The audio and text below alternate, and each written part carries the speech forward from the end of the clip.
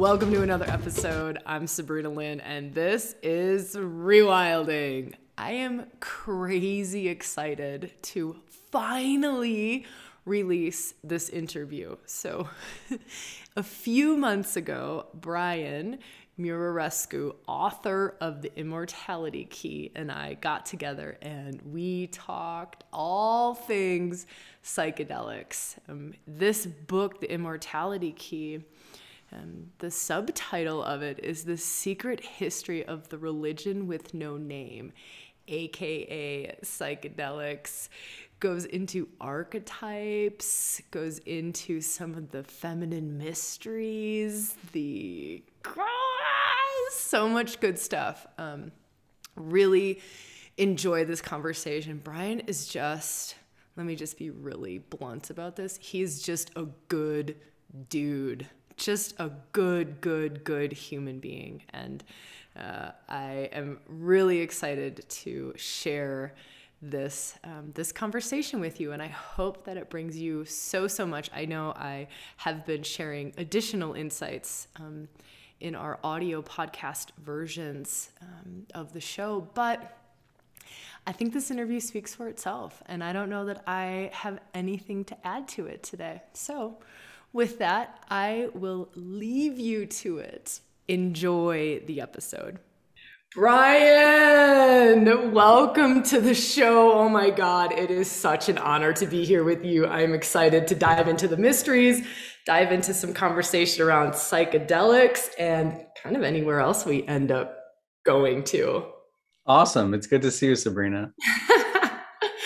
All right. I was listening to a podcast you did with, I think it was Lex Friedman. Mm-hmm. And his first question to you is, what is God?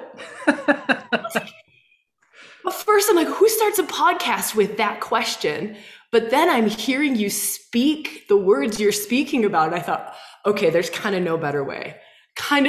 So Brian, can we start there? With what is God? Sure. Yeah, I was surprised that Lex went there too. And I didn't really have any. It kind of took me by surprise, as it's taking me by surprise now. But that's fine. I don't have any good answer for it, and so all I did was just tap into Joseph Campbell, who I mentioned throughout the conversation with Lex. I'm happy to talk about him here too. But I was really influenced by his Power of Myth series, which if your audience hasn't seen it, I mean, I highly recommend his conversations. Goes back to the 1980s, but it's still highly relevant. And whenever a lot of the 6 episodes in some way or another will touch on God or what we think is God. And I guess maybe the best place to start is that I don't know if that word means anything to your audience, or if it's a triggering word, or if it's bound up with experiences from childhood, like it is for me being raised Catholic. But like there was Karl Rahner, I believe, one of these Catholic theologians, said that in his opinion, we shouldn't use the word God for like half a century. This is from a Catholic, just to see what would happen, because I don't know if it signifies anything. It's supposed to be a symbol, right? As all language, it's supposed to point to that which is not just otherworldly and not just intangible, not just ineffable, but beyond all those categories. And that's why I was quoting Joseph Campbell. He says that God is a thought, God is an idea, but it's reference to that which is beyond thinking and beyond the categories of being and non-being. So if it's beyond being and non-being, to even talk about it is to immediately get God wrong, because we can't talk about something that both is and is not, right? It's a total paradox. And I actually think paradox is the best way to think about God, whatever that means to you. But I try to be quick to make the point that if you hear that word and you're thinking about something external, if you're thinking about something up in the clouds, the old man with the beard, if you're thinking about something that has nothing to do with you, I also think that you immediately get God wrong, because the way the mystics always talk about it is this sense of divine spark that resides in us, right? Like in each of us and in all living things, perhaps all inanimate things. The idea that we are these cosmic sparks, that we all share something in common, and that to recognize God really is to recognize the truest version of ourselves. Whew. I love that. And I love Joseph Campbell. I love his work. Love that you've woven that. Was that the last thing that he did? Was that series? I mean, that to me was almost like a culmination of his entire life's work. Sure, he was older at that time. He died not long after one of the final conversations that he filmed with Right. Bill Moyers, the wonderful journalist who's still around, asking provocative questions. It was one of the last filmed conversations I think Joe did. Yeah, yeah. And just for those listening, I know we talk a lot about myth and we talk a lot about archetype, and that's one of the greatest, like almost like myth busting conversations that I've listened to, and how he weaves so many, and I know you do this in your book too, weaves so many different cultures and different archetypes and links them like, cool, here's this archetype in this tradition. How similar is that to this one in this tradition? It's kind of the same story, kind of the same juju, kind of the same. For us, we use the word Shakti a lot, just like that, like Holy Spirit energy held, or that flavor of the divine held in that energy. I suppose now is a great time to reference your book, Brian, and I fucking love what you did in this book. Seriously. Thanks, man. Seriously. I do not know how you wove facts and science and archaeology, and this blows my mind. Like, is this all you've done for the last however many decades? Like, and I feel like you're also just getting started, Brian. Like, where are you going after this? I don't know where this conversation is leading or what my question is, but I'm just kind of saying, holy shit, this thing is a thing. This thing is a thing. It's a thing. And I'm only 24 years old. Imagine that. No, I'm just kidding.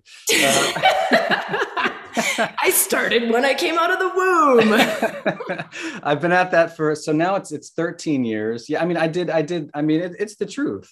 I did very little else with my free time from about 2007 until about 2020. It was my passion project for fun, nights and weekends. I've talked about this a lot, so I won't repeat myself, but I mean, I was doing it for fun, which is the only important thing I want to tell you. This was, no one was paying me to go to the libraries and archives and catacombs, and it's something I wanted to know for myself, and I really didn't think it was going to be a book. And then I started putting together a proposal when I felt like there was something compelling to communicate, and they picked it up in New York for some reason, and that's when I really kicked off the road trip to Greece and to Italy and to Spain. I wouldn't have been able to do that if it weren't for the book contract. And I will say, I don't think that would have been possible without my friend Michael Pollan, who I had the pleasure of seeing last week. I think his book, How to Change Your Mind, really transformed the conversation and turned psychedelics from something taboo or even countercultural into something that really is worthy of, not just clinical work, not just scientific investigation, not just journalistic intrigue, but also the center of a conversation about how we make meaning, right? And I think that was the big draw for me, is that if people find meaning on psychedelics today, right? And we know this from the clinical trials. The obvious question to me was always like, how long has that been happening? Has it been happening for 2,000 years? Has it been happening for 20,000 years, 200,000 years? Does it precede our species? Like, really big questions start to unravel when you see how meaningful people interpret their psychedelic experience. Yeah. I want to dive into that, psychedelic experiences, in a minute. But first, I want to go back to your inspiration to write this book and just point out how it feels to me is, and you sharing the story of, this was just my own journey. This was really just my passion project. And you can feel it being inspired from that place. Like, it's just inspired from that place with no attachment to the outcome. You weren't writing it to appease someone or to make it into a book, or to, like, maybe you were writing it to make it into a book, but you weren't seeking and exploring and discovering. And it fucking comes through in the book. It's Thank you. awesome. It is, there's just no agenda in there. There's no, and you can also feel there's a transmission in the book. Like, I don't know if you talk much about that. Obviously, I haven't seen all of the billions of interviews that you've done around this. But there is, for those listening, like, if you're, open to the subtle realms and you're kind of been dabbling in the unseen, there's a transmission in this book. So for me, I've listened to the audio, and you just get transported into the world of the mysteries. And that's just a testament to you, Brian, and how you've been able to bring it through. It's really beautiful. Well, this conversation is very good for my self-esteem. Thank you, Sabrina. Just in case you needed a feel-good moment, come on, Rewilding. I don't have any response for that. Thank you. I mean, I'll just repeat what I said. I just, this. I wrote this book for me, right? I really, and the conversation we're having now, and all these conversations I've had over the past year, I'm really uncomfortable speaking in public, and I was much more comfortable. Where I am now, actually, I'm in my basement. I'm happy being surrounded by books and playing with my daughters. This is all very surreal for me, and still very meaningful, because what happened is that the book opened up all these other conversations that I wasn't expecting. And I hope it's because I'm trying to be true to the data. I will say this, I asked lots of big questions in the book about this religion with no name. Is it possible that this psychedelic cult really did survive, like, for thousands and thousands of years, from the Upper Paleolithic, making its way to ancient Greece and Christianity? Huston Smith called this the best kept secret in history. The idea that the ancient Greeks were somehow using drugs, maybe they passed it to the earliest Christians. Like, I know these are very big ideas, and I want to be very clear. I don't think that my book provides any hard and fast answers to these best kept secrets in history. I went out of my way to try and find whatever scientific data that I could to support theories that, again, precede me from the 1970s, at least, going back decades even before that. But I think that we're in this really cool moment in 2021 where some of the hard sciences, like archaeobotany, archaeochemistry, can be paired with the social sciences like psychology, psychiatry, which until to date have largely been involved in psychedelic studies. But then all these great humanities, all the stuff that Joe Campbell did. I mean, who would have thought that somebody with a background in comparative religion, right, or comparative mythology, has anything relevant to say? And yet, because of psychedelics and the unraveling of all these archetypes, all these disciplines can finally weigh in on this mystery, which I don't think was the case a generation ago. And so, a lot of this is just my luck of landing at a time when we finally have the technology to dig in. Yeah. Just the perfection of it. Testament to you again, another feel-good moment of just like following your truth, following your bliss. Joseph Campbell, following your bliss. This is just my passion project. I don't know where this is going, but it's just where I'm called. So, okay. So I'll riff on Joe. Yeah. Joe, for those who don't know what follow your bliss means, maybe that's what we should be talking about. He has some really great lines around this. I mean, like, young students, he taught for a long time, and young students will come ask him, like, what they should do. What should you study? What should you do with your life? And his response, counterintuitively, would not be to pick a topic, or, again, like we talked about God, to always think about, external reality. But Joe would say, follow your bliss. And he said that for those who follow their bliss, which is a courageous act, doors will open for you where there wasn't a door, or you never thought there would be a door, and that there wouldn't be a door for anybody else. In other words, that if you really discover your passion in life, and it can be anything. And I know this sounds cheesy and hackneyed, and maybe it's nothing original, but no, if I think the hard part of life is finding that bliss and finding the passion. The hard part is not pursuing it, I don't think, although that takes courage. I think the hard part is finding that thing that gets you out of bed in the morning. And for me, weird as it was this ancient mystery, and it still is. It still is. I could spend decades on this, and so I'm gonna take this bliss where it takes me. I love it. And you gave me chills, like just those beautiful truth chills of just follow your bliss. And it's not, and it is courage. It is a courageous act. And it is not always the easiest thing to find what that is for each of us. Okay. I want to dive into, what am I feeling? What am I feeling? I'm feeling the psychedelic conversation. I'm feeling, and I know you've talked about this a billion times, but for those who are listening who maybe haven't read the book, haven't seen you on interviews, don't necessarily know yet, you have never done psychedelics. Oh yeah, we should have mentioned that. Yeah. Right? Like, I think that's such an important part of the conversation. I have not done psychedelics. And I love that we're having this conversation. A lot of participants that come on my retreats have done psychedelics, do psychedelics. I see the difference in people's psyches and their internal wiring and their capacity to go to altered states. I see the difference between people who have done psychedelics and people who haven't. Like, I get to watch it from this outside standpoint. So it's, in a weird way, a little bit of a stretch, but it's a bit similar to you, where I'm also on the outside watching it, observing it, witnessing it. And so have this standpoint. And I'd love for you to maybe riff off of that and talk a little bit about that standpoint that you're in, your viewpoint, your bird's eye view of it.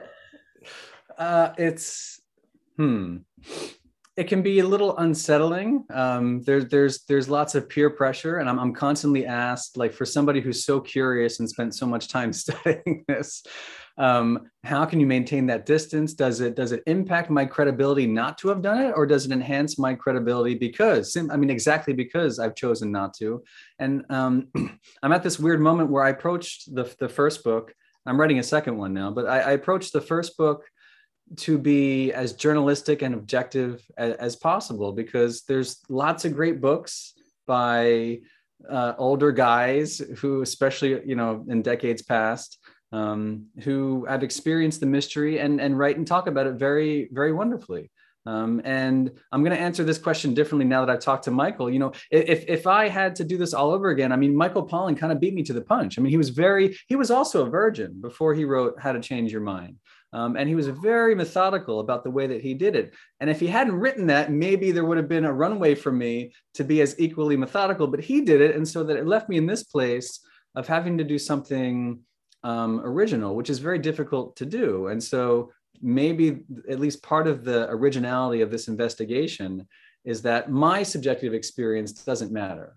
I'm interested in charting the experience as far back as it goes, and also asking questions about, like, why this impacts people today. And that's the biggest question. I want to know if it's purely therapeutic, if it is religious, if mystical experience can be engineered. If that's the case, then my experience, I think, is like way beside the point. I love that. And I think that that's another one of the great attributes of this book, is that it is not subjective.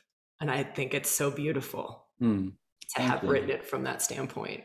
Yeah. Thank you. It's a transmission that is not subjective. It's mind-blowingly genius how you've done it. It's just beautiful. We should do this every week, Sabrina. Monday morning at 8 a.m. Let's have a conversation.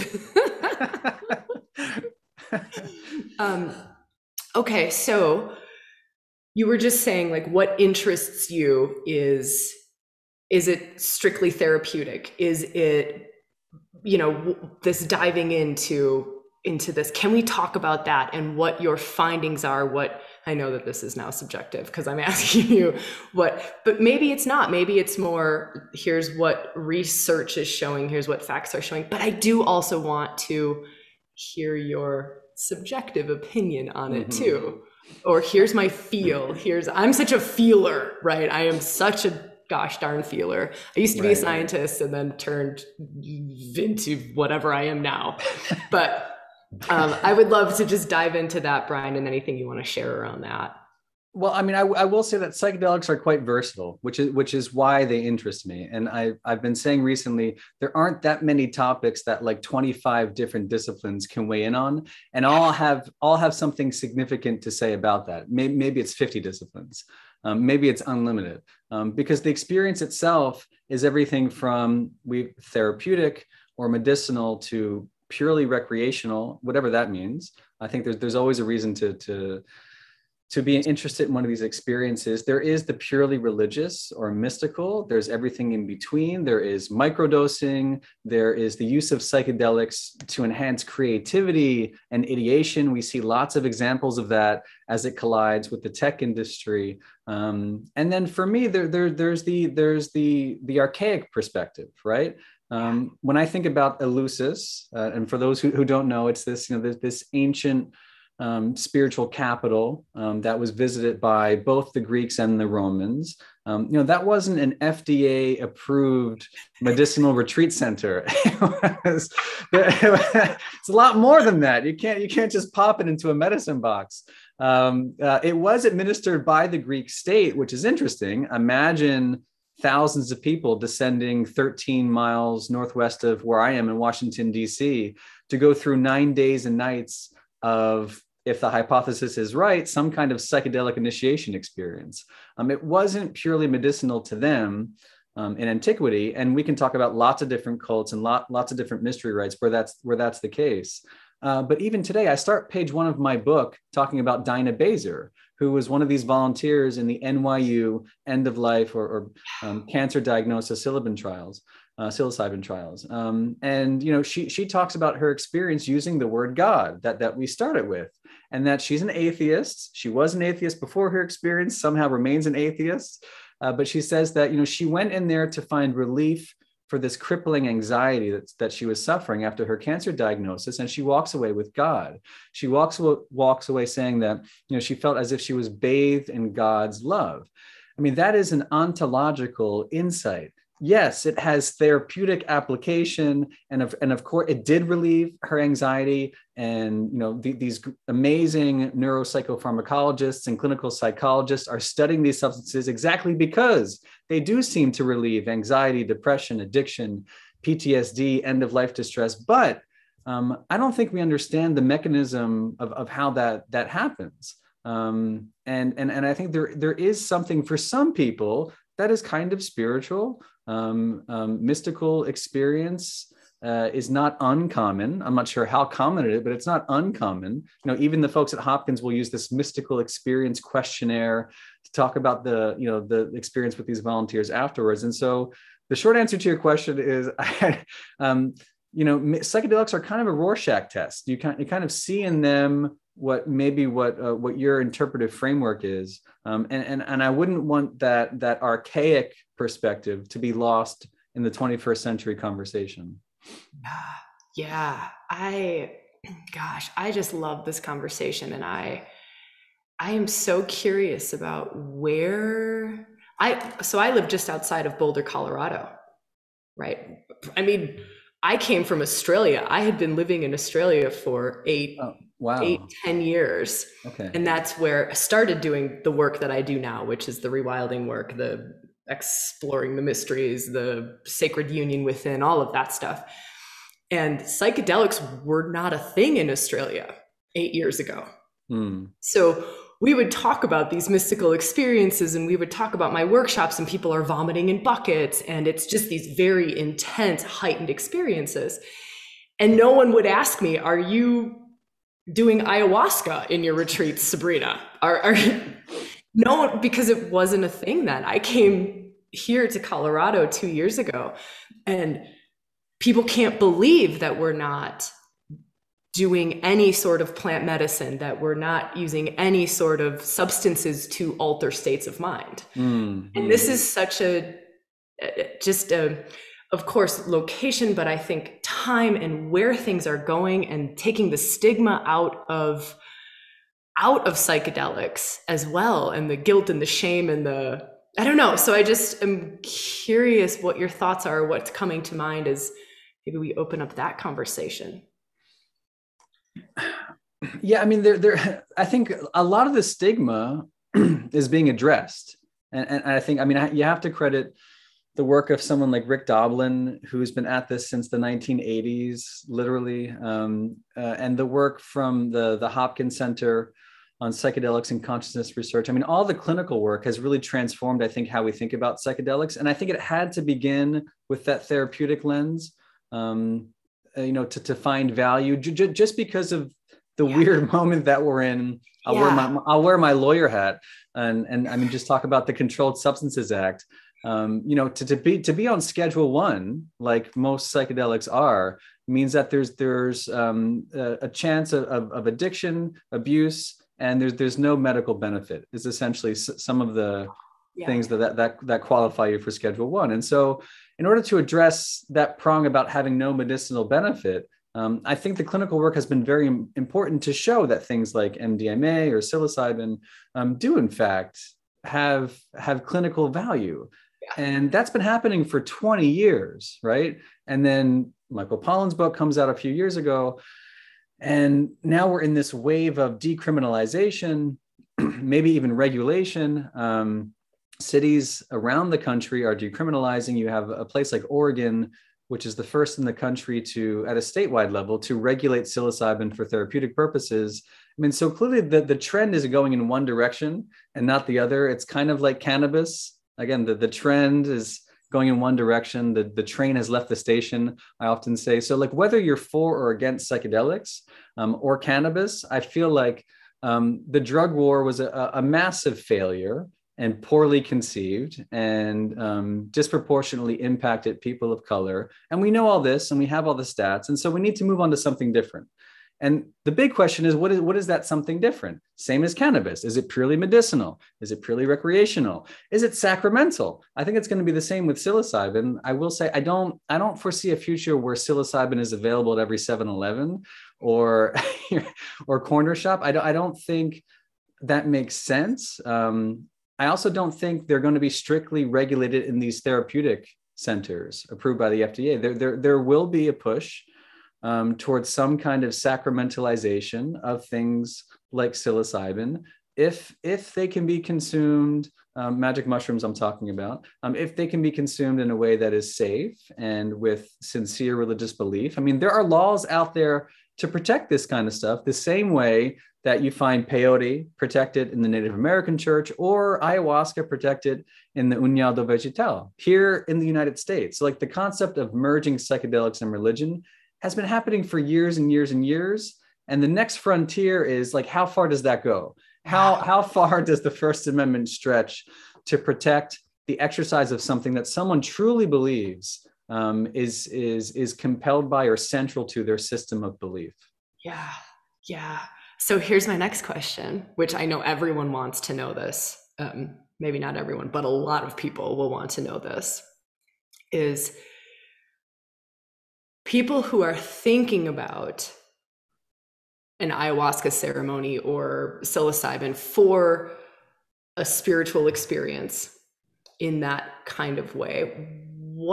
Based on your findings and your research, what would you say to them? I know there are so many people sitting on that fence of, gosh, this seems like everyone's doing it. This seems like definitely the way to go. This seems like the easy route or the quicker route or I just know that there's a lot of people on the fence. And I'll take the easy road out. You lawyer, you. So just short of rendering legal advice, which I'm happy to do. Anybody can call me. I think I would say, I would paraphrase Terence McKenna.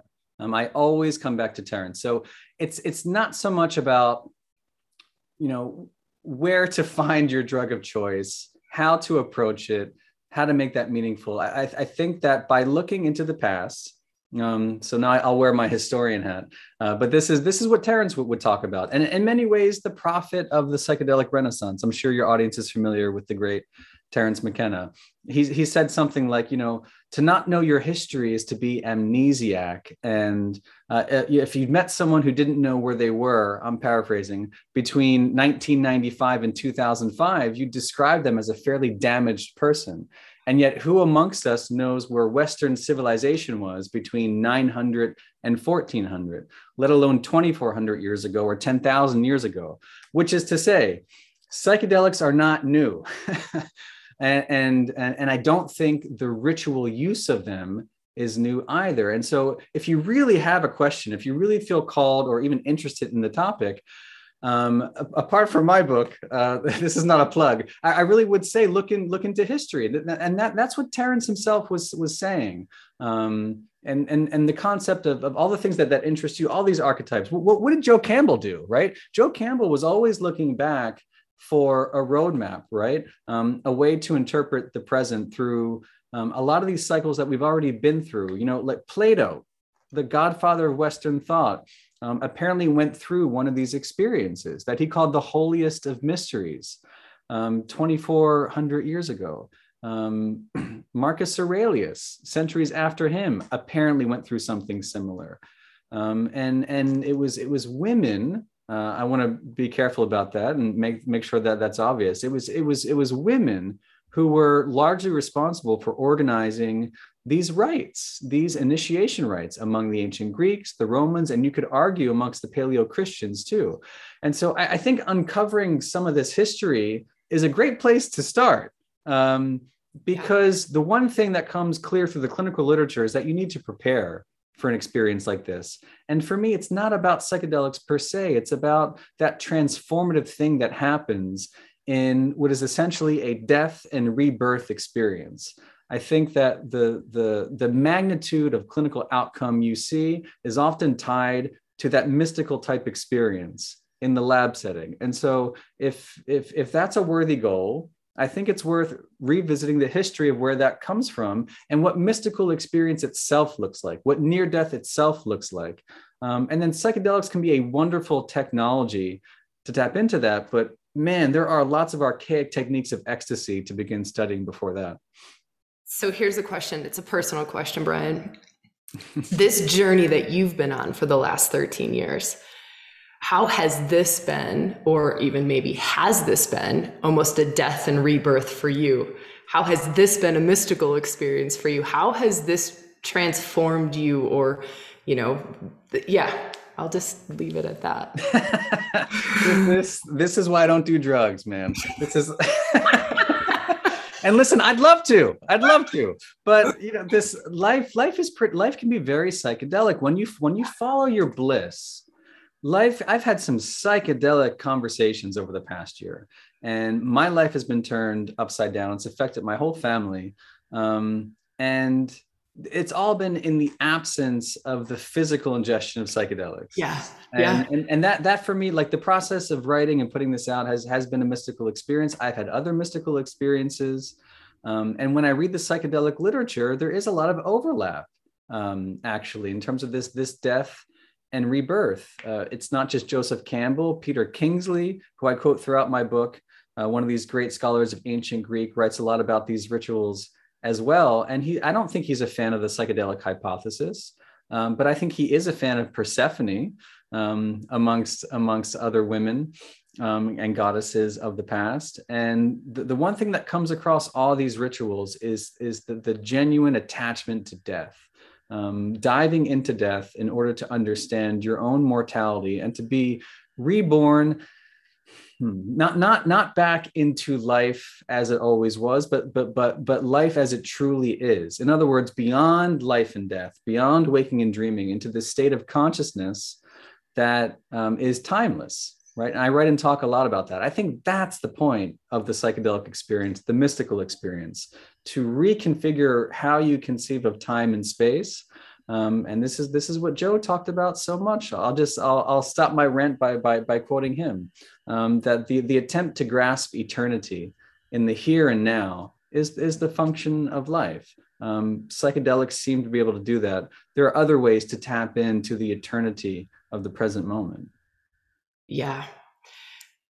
I'm just feeling the word rewired kind of keeps coming to mind. And, how almost feeling what you're sharing is, and how, psychedelics can rewire us to see the unseen or to live. It's hard, right? We start talking about these high mystical truths and you can't even find words for them. And so my whole body just starts to like be the example of it. But you start to live from this like interconnected place to the all of everything, and the timelessness that you're speaking of, and the and I think what I'm wanting to just share is that there are so many fucking ways to get to that place. And I'm hoping that, we don't end up going into this social belief system where we have to do some sort of chemical substance to get there. Yeah.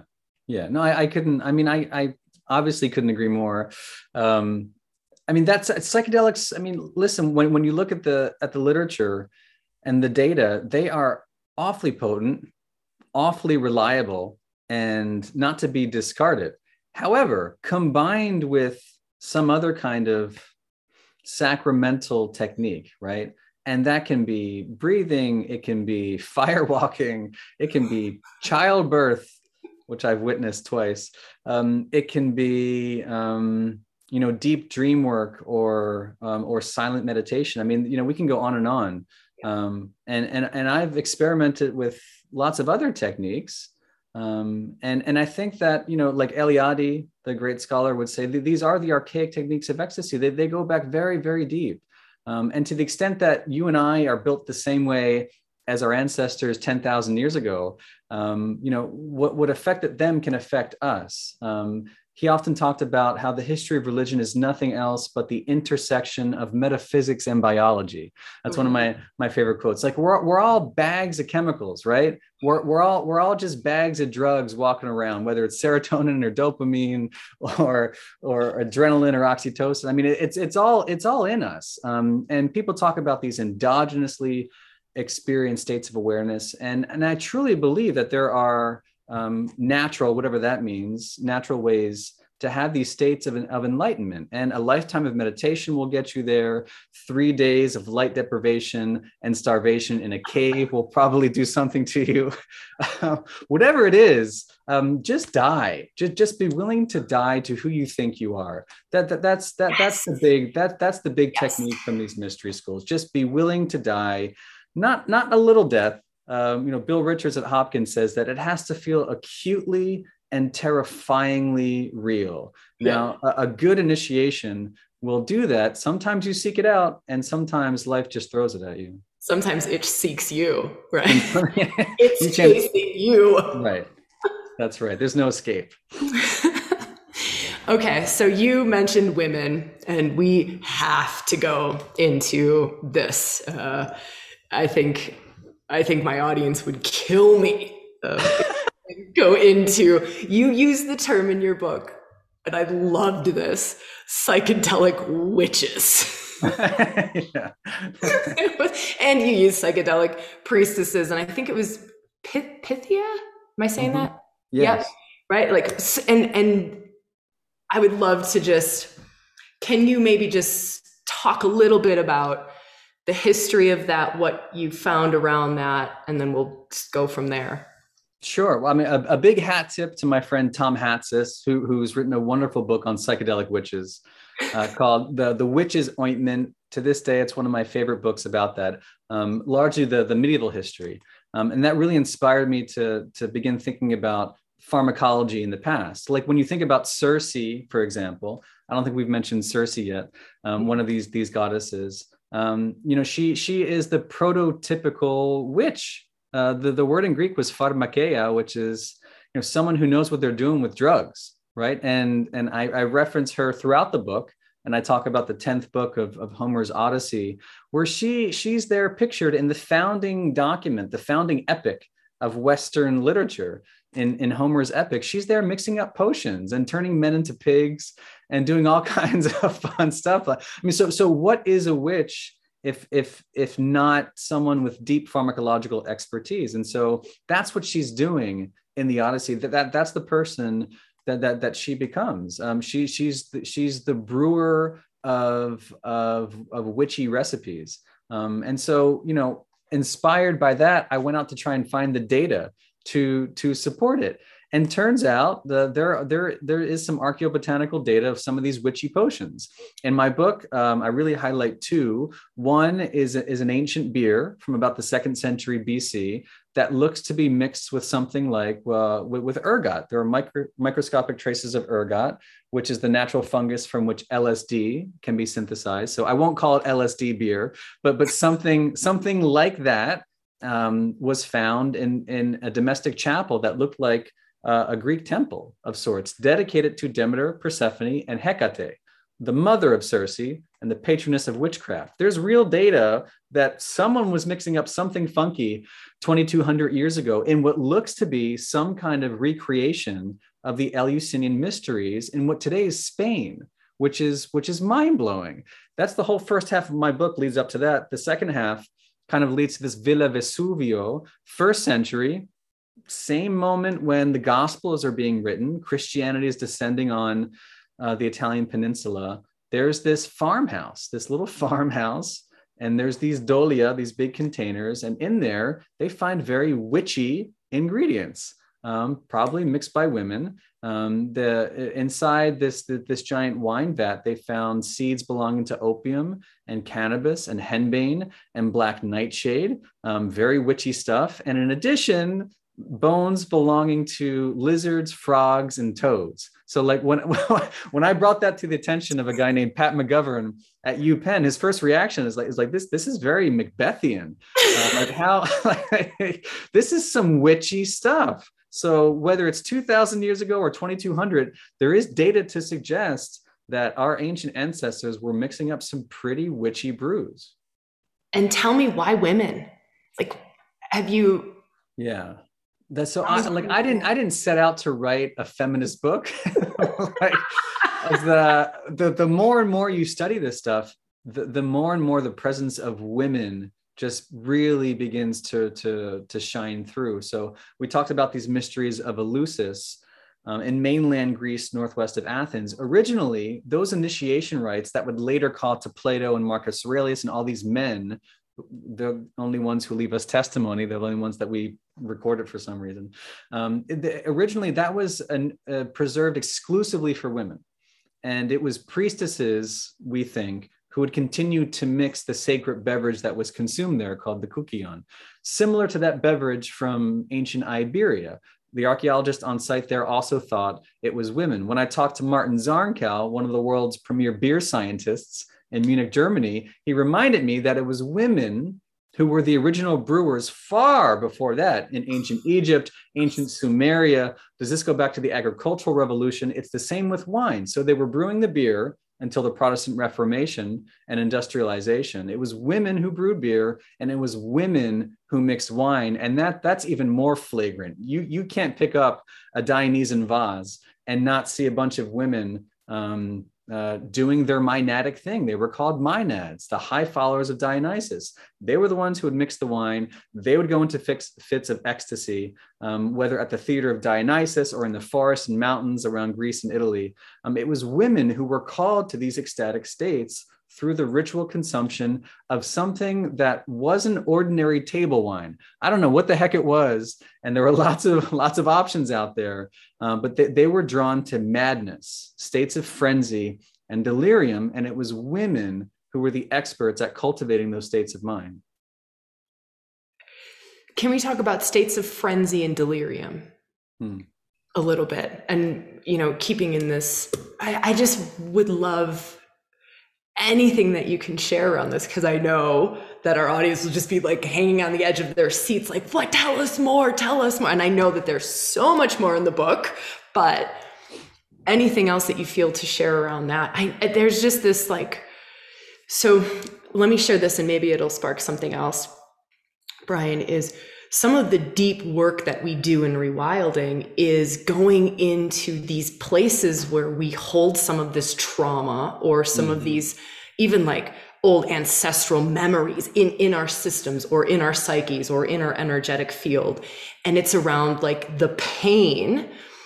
And sometimes we just call it the witch wound, right? The pain of losing that connection, or the pain of that being ripped away, or the the atrocities that happened, and we, access that as a way of letting go of fears and letting go of traumas and wounds and old hurts in order to come to that place of what is my truth? Where is my bliss?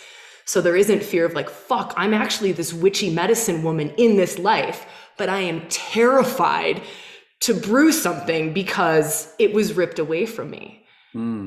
So this is a huge part of what the women in rewilding do, is to access, and we a lot of times do it through Hecate, through Persephone, through their mysteries, and through just the different, like that flavor of Shakti. If you work with Hecate in an embodied way long enough, she will take you to the place where you are shit scared of one, your power, and of whatever it is that your feminine esoteric gifts are, or your witchy gifts, or your medicine woman gifts, so I just want to throw it back over to you with all of that. Like, sorry. Good luck. Okay. That's a lot. So, I mean, again, this is where it doesn't seem relevant, but the humanities have something to offer here. The conversations around psychedelics and transformative experience. I mean, I understand why the clinical data matters and the social sciences. It's possible that psychology might not be a big enough tent for this. I mean, if you're talking about intergenerational trauma, for example, and seeking relief for something like that, the historian might have something to offer you. I mean, getting back to Terence McKenna, understanding that there is a tradition of witchcraft, understanding that there is a tradition of drugs and women, and mystery rites and cult ritual that extends into the very heart of Greco-Roman culture, which is to say the thing that inspired like the founding of the United States, right? It's at the center of Western civilization. And we talked about ayahuasca. I mentioned peyote. I think too often that plant medicine or sacred chemistry is associated with indigenous wisdom knowledge, and surely it is. There's a continuity there that lasts for thousands of years in this part of the world, in the New World, and it's profound. But I don't think it's to the exclusion of our own sacred tradition. And what I mean by that is this Greco-Roman tradition. And it's weird to think of madness and delirium and frenzy at the root of Western civilization. But Professor Ruck, the 85-year-old who I profile throughout the book, whose career was tanked by talking like this in the late 1970s, he often talks about the irrational wellspring of consciousness and ecstasy that is at the foundation of not just these mystery schools, but the Greek state, that they would seek out these states of irrationality. As we're talking, I'm looking at the Greeks and the Irrational, which is sitting here on my table. This is an old book by E.R. Dodds, but just look at the cover. The concept that the irrational, madness, delirium, frenzy is somehow part of Western civilization is, I think, something that shouldn't be relegated just to classical studies. I think people should know about these states of frenzy that Euripides writes about in the Bacchae, and the only message there is that you exclude these states of madness to the detriment of civilization. That there's something about madness that actually holds us together if we can tap into that primitive part of ourselves in a strategic way. Yeah. And this is what the rites of Dionysus were really trying to do. I love that. And it's almost in order to get to that death place, that big death place for the rebirth, to let go of who you think you are, there is a breaking down of the rational. At least in my experiences and what I witness in others, is it's almost that logical, rational part of self has to let go in a way. Right? And sometimes this state of madness or this delirium, you'll hear so many mystics go, the mind can't go where the soul goes. Like it can't go there. It can't go to the mysteries. You can't take the logical, rational here. I can't which is where you lose words. And it's like, well, you get so high, we can't even talk about it anymore. And again, there's more than just psychology at stake here. There's a deep history of irrationality. In the book, I talk about all these pre-Socratics who enter into these incubatory methods of spelunking into the underworld, essentially, to meet Persephone. Peter Kingsley talks about Parmenides and Empedocles, Pythagoras, amongst many others, who would consciously seek out Persephone in these incubation techniques, these cave chamber techniques, essentially. And, I try to make that all relevant for people by talking about Christianity, which is, it's irrational for 2.5 billion people. Well, maybe not quite that many, but certainly among Catholics. I mean, every Sunday we're called to an altar to feast on human flesh and blood. And that is not a metaphor. That is not a metaphor. And a lot of American Catholics believe that to be a metaphor because it messes with your mind. But the doctrine of transubstantiation, I think based on ancient precedent, is that is not a metaphor. You are feasting on human/divine flesh and blood. And that comes from the Maenads. Do you mind if I read 2 lines from E.R. Dodds? Please. I've never done this before, but why not? Brilliant. This is from the appendix, by the way. It's not even like in the body of the book. And so it just shows you where to look for good information. Late Greek writers explained the homophagia, and that's when the Maenads would descend on a sacrificial animal and tear it limb from limb, and then feast on the raw flesh, blood splattering everywhere. That's not a rational act, by the way. But late Greek writers would explain that as they did the dancing. Dancing can also be an archaic technique of madness. And as some would explain the Christian communion, it was merely a commemorative rite in memory of the day when the infant Dionysus was himself torn to pieces. But the practice seems to rest, in fact, on a very simple piece of savage logic. The homeopathic effects of a flesh diet are known all over the world. If you want to be lion-hearted, eat a lion. If you want to be subtle, eat a snake. Those who eat chickens and hares will be cowards. Those who eat pork will get little piggy eyes. But if you want to be a god, eat a god. That's called theophagy. Ooh, that hits my whole body. If you want to be a god, eat a god. Yeah. Wow. Brian, I love this conversation. I love your mind. Really. Like, yeah. Okay. So, what are you working on now? Can I ask that, or is that top secret? It's there are levels of secrecy. Okay. Yeah. It's not top classification level, but I would say that it's probably no surprise that this topic won't go away. So I am trying to penetrate the mystery as much as I can. Can you explain that a little bit? The mystery. Anything that comes to mind. I know that's impossible, but. So, I mean, as I just read, I don't think that these mysteries disappeared in antiquity. Maybe that's the best way to put it. Like when I was with the archaeologist at Eleusis, Papi Papangeli, and I've just that her phrase will not stop ringing in my head. Some mysteries are best left mysteries. And she was like, why do you need an answer to this? I mean, like, forget the psychedelic hypothesis. Why do you need an answer? And, she's partially right. And maybe that's partially why I haven't tried psychedelics. If I find the answer or I'm disappointed by the hypothesis, maybe the whole journey comes to an end. When for me, following my bliss kind of demands an open-ended mystery. So when I talk about the mystery, I talk about not just the historicity of everything that obsesses me, but what this means today.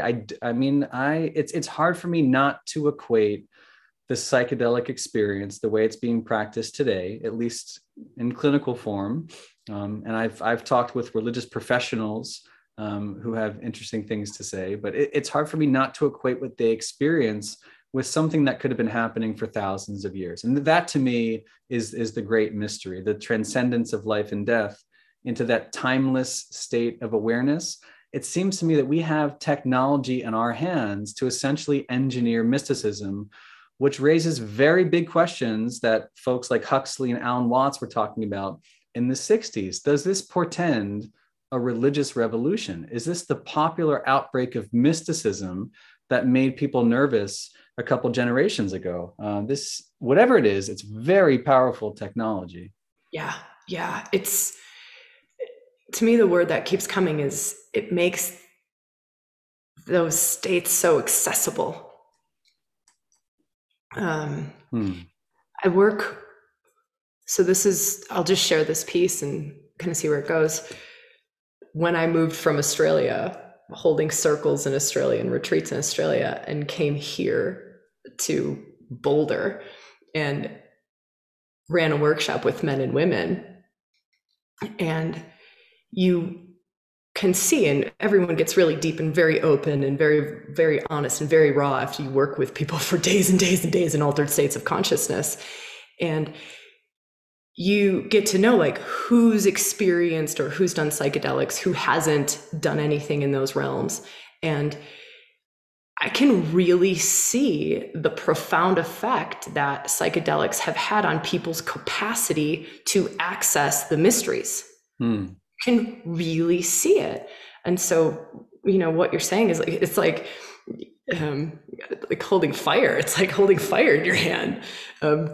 We could meditate for an entire lifetime to access those places, and spend maybe even lifetimes to be able to come to those ways of accessing the mysteries or accessing those states of being. Even, or let's just say like embodying divinity. Not that we're not all always embodying divinity, because we are, but knowing that we are the divine. And so coming to that place of knowing, that gnosis place, and seeing how, you know, and even hearing that story that you started with in your book. I can't remember that woman's name, but just that story of one time, one experience, to now have this gnosis, right? It's right. Yeah. Right. And well, if history teaches anything, it's that the Gnostification of society is messy. It's very, which is why I invite people like Terence did to revisit the past and what this all means. I mean, Promethean fire is high technology. That's exactly what I was thinking when I was saying we have the fire. It doesn't belong in your living room hearth, like nuclear technology. I mean, I really do think it's that powerful, and we've always struggled with how to contain something like that. So, just quickly, at Eleusis, like the clinical trials, it was a once in a lifetime experience that was strictly controlled and regulated by the Athenian state and the hereditary families who ran it for something like 2,000 years. And, you know, when the Romans took over the Greeks, they didn't shut it down, which is really interesting. Like this was kept going because of how controlled it was. And the Romans weren't big fans of all Greek religion, i.e. the rites of Dionysus. Well, the Roman Senate went after them to the tune of 6,000 people that they exterminated in one day, who were the followers of Dionysus. So Dionysus bad because it's women initiating impressionable young men in the forest of Italy. Eleusis okay because it was all buttoned up in this sanctuary that was holy to Demeter. So where do your Gnostics belong? The people who are thirsting for the direct experience of God. They had a hard time figuring that out. Then here comes Jesus.